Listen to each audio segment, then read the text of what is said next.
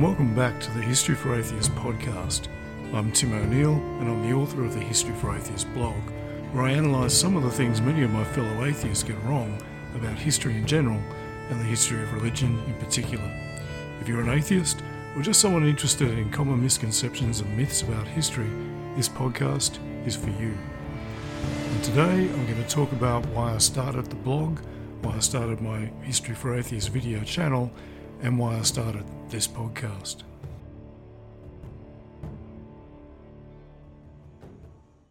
Have you heard this story? Once upon a time there was a vast repository of learning called the Great Library of Alexandria. It held over 700,000 books, which were the collected wisdom of the ancients. The library was the centre of research into science and technology and attracted the best minds of the ancient world, and anyone could read or study there. But one day a mob of evil Christians who hated science and learning arrived and attacked the Great Library. They murdered its last librarian, the famous female astronomer and mathematician Hypatia, and then burned the library, destroying its knowledge, setting back science by 1,000 years and beginning the Dark Ages. Well, how about this one? Once there was a wise and brilliant scientist called Galileo. He was the first to use a telescope to study the heavens and was the father of science, using mathematics and reason to analyse the world. But the Catholic Church hated science and was threatened by reason, and so they persecuted Galileo. They insisted that the sun goes around the earth because the Bible said so. They refused to look through Galileo's telescope and rejected his scientific proof of heliocentrism. So he was forced to recant by the Inquisition and was imprisoned by them for making scientific claims that we now know were all completely true. These are great stories. They have a nice, neat beginning, middle and end. They have heroes and villains, and they have a moral lesson at the conclusion. The only problem is they're almost entirely nonsense. They either didn't happen at all, or they didn't happen in the way they are usually told. The problem is not that these stories and many others like them are common misconceptions about history.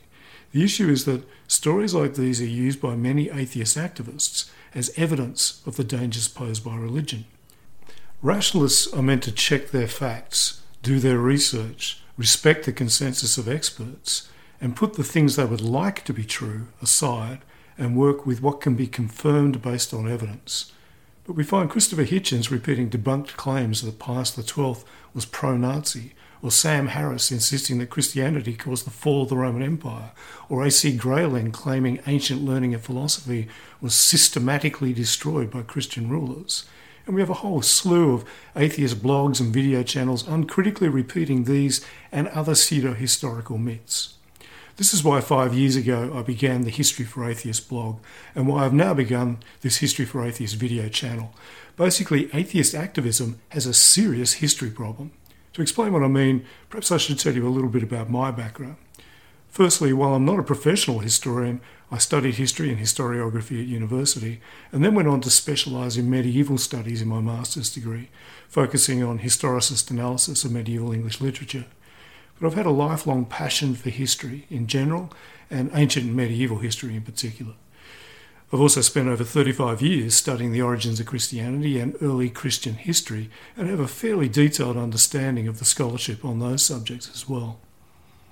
Contrary to some rumours about me, I am an atheist. I have no belief in any god or gods, or any belief in the supernatural. I became an atheist largely due to my study of philosophy, but also my study of history, particularly my analysis of who the historical Jesus most likely was and wasn't, and how Christianity most likely rose as a Jewish sect focused on an apocalyptic prophet.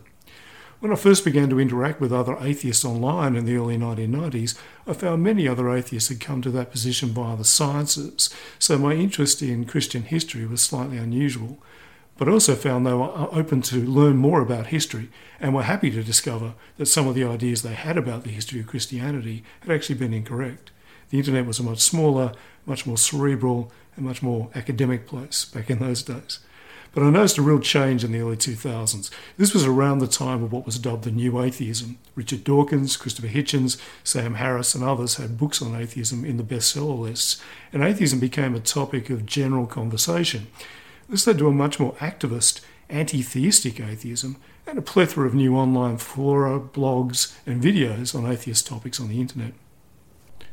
I became active on these new discussion fora, but when I did, I began to see a much greater dogmatism emerging. Compared to the more academic online atheists of the previous decade, the new influx of anti-theistic atheists was much more militant, rather more belligerent, and much less open to new learning. Many made it clear that having any of their ideas about Christianity and Christian history corrected was pretty much unwelcome. And the problem was, I kept coming across claims about history on these fora and in some of the so-called new atheist books, which were quite simply wrong. Most of these were outdated 19th century ideas, which had long since been rejected by modern historians. Others were simply persistent popular pseudo-historical myths that no historian had ever accepted in the first place. And some were fringe theories, or even crackpot pseudo-history that had little to no academic support at all. What they all had in common, though, was they made Christianity look as bad as possible, and many of the new breed of anti-theistic atheists liked them a lot as a result, and resented being told that they were wrong. These ideas included that Christianity caused the Dark Ages by systematically destroying almost all Greco-Roman learning, that Constantine was a crypto-pagan who adopted Christianity as a cynical political ploy and personally created the Bible, that the medieval church rejected the idea that the earth is round and insisted that it's flat because the Bible said so, that scientists were oppressed during the Middle Ages and science stagnated completely until the dawning of the Renaissance, that the Inquisition was a kind of Europe-wide medieval Gestapo, and that the medieval church was some sort of all-powerful totalitarian theocracy that ruled Europe, that Giordano Bruno was a wise and brave astronomer and brilliant scientist who was burned at the stake because the church hated science, and that the Galileo affair was a straightforward case of religion ignoring evidence and trying to suppress scientific advancement. I also noticed that Jesus mythicism, the idea that there was no historical Jesus at all, was gaining increasing traction in this new environment, despite it being regarded as a highly unconvincing fringe theory by almost all professional scholars. I found myself repeatedly countering these claims, and several others like them. In fact, I had to do this so often that I began to get tired of repeating myself and refuting and debunking the same errors and myths over and over again. So I began the History for Atheists blog as a repository of detailed arguments on these topics and others as they arose, largely so I only had to do the debunking once.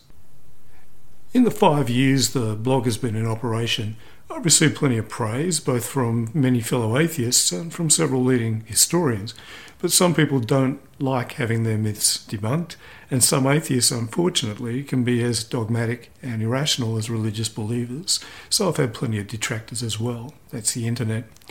Some of them have been genuinely confused as to why I would attack atheists. They don't seem to understand that I'm not attacking atheists as a group. I am an atheist.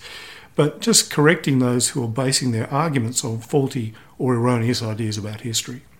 We atheists are meant to be rational and are supposed to pride ourselves on respecting expert consensus, objectively analysing all sides in a debate, and avoiding fringe ideas driven by ideology. We rightly criticise religious believers for not doing those things. So it's fairly hypocritical if we don't do this ourselves. I found, however, that the only people picking up atheists for bungling history were Christian apologists. So I felt it made sense for one of us to hold atheists to the standards we set for others.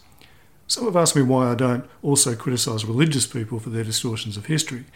The fact is I do, I just don't do it on History for Atheists because that's not the focus of that blog. But anyone who follows me on Twitter or on several other platforms will know I'm every bit as harsh on fundamentalist Christians as I am on dogmatic atheists if they distort history or peddle historical myths. In fact, I'm pretty unforgiving with anyone who misrepresents history out of ideological bias, whether they're Christians, Muslims, Holocaust deniers or New Agers or anyone really. History for Atheists has proven to be a success, and I'm regularly contacted by atheists who tell me it's changed their views on a number of topics, so it's serving its purpose. But the in-depth approach I try to take means that the articles are often very long and can be dense in their detail. Not everyone wants to read a 10,000-word exposition of history, though many, it seems, are happy to watch a video with a similar sort of content. This is why I've launched this channel. Initially, I intend to present video versions of the Great Myth series of articles on the History for Atheists blog to make that material more accessible to a wider audience. I then hope I'll be able to add more content on other subjects and perhaps some topical content as issues arise. I'll give links to relevant articles on the blog for later reference and to books and articles that may be useful for further reading. A final word on tone. Some find my articles acerbic. Many definitely find my Twitter commentary to be pretty sarcastic. That's just me, I suppose. Though I found most people who talk to me find I'm more Ryan funny than mean. I hope that'll prove the case with these videos. I try to give people a chance and accept that not everyone can be highly literate in obscure historical topics.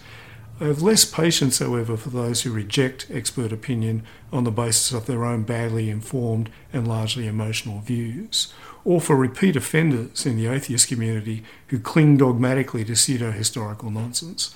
I make no apology about being harsh on them. People whose idea of atheism is some kind of tribal clique where everyone has to accept the same ideas will probably not enjoy this channel. Those who like to learn and have their ideas challenged probably will. I think that you'll at least find these videos interesting and hope that they'll make you think, research further and perhaps change your ideas. That's what we rationalists are meant to do, after all. See you again here soon.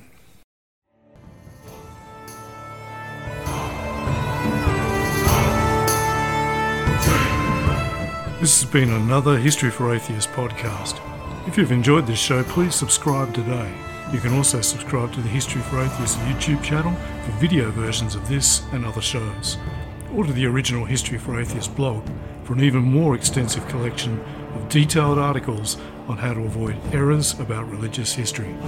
Have a great day.